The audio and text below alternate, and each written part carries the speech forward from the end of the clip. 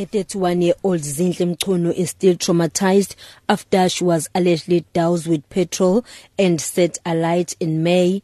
She is a cleaner at the Don's Garage in Durban Central Business District. Mhlongo alleges that the owner's son first set a part of her artificial hair alight. She says she ran to a stationary vehicle to get away, but the man followed her. He came and with a tin of the petrol and he poured it on the floor inside in the car. He put the petrol on my leg.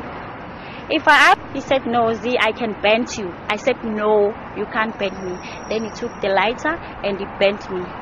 After that, he took me to the hospital.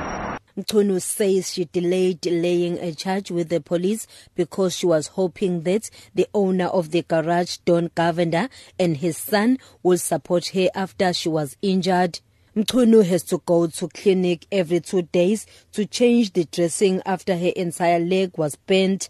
Mhlongo says she no longer wants to work for the company. He didn't come and help. He didn't support me. He didn't do anything until now. I didn't get anything by them. They didn't do anything. They didn't even support me with the small things. I need so much of tablets. I need anything.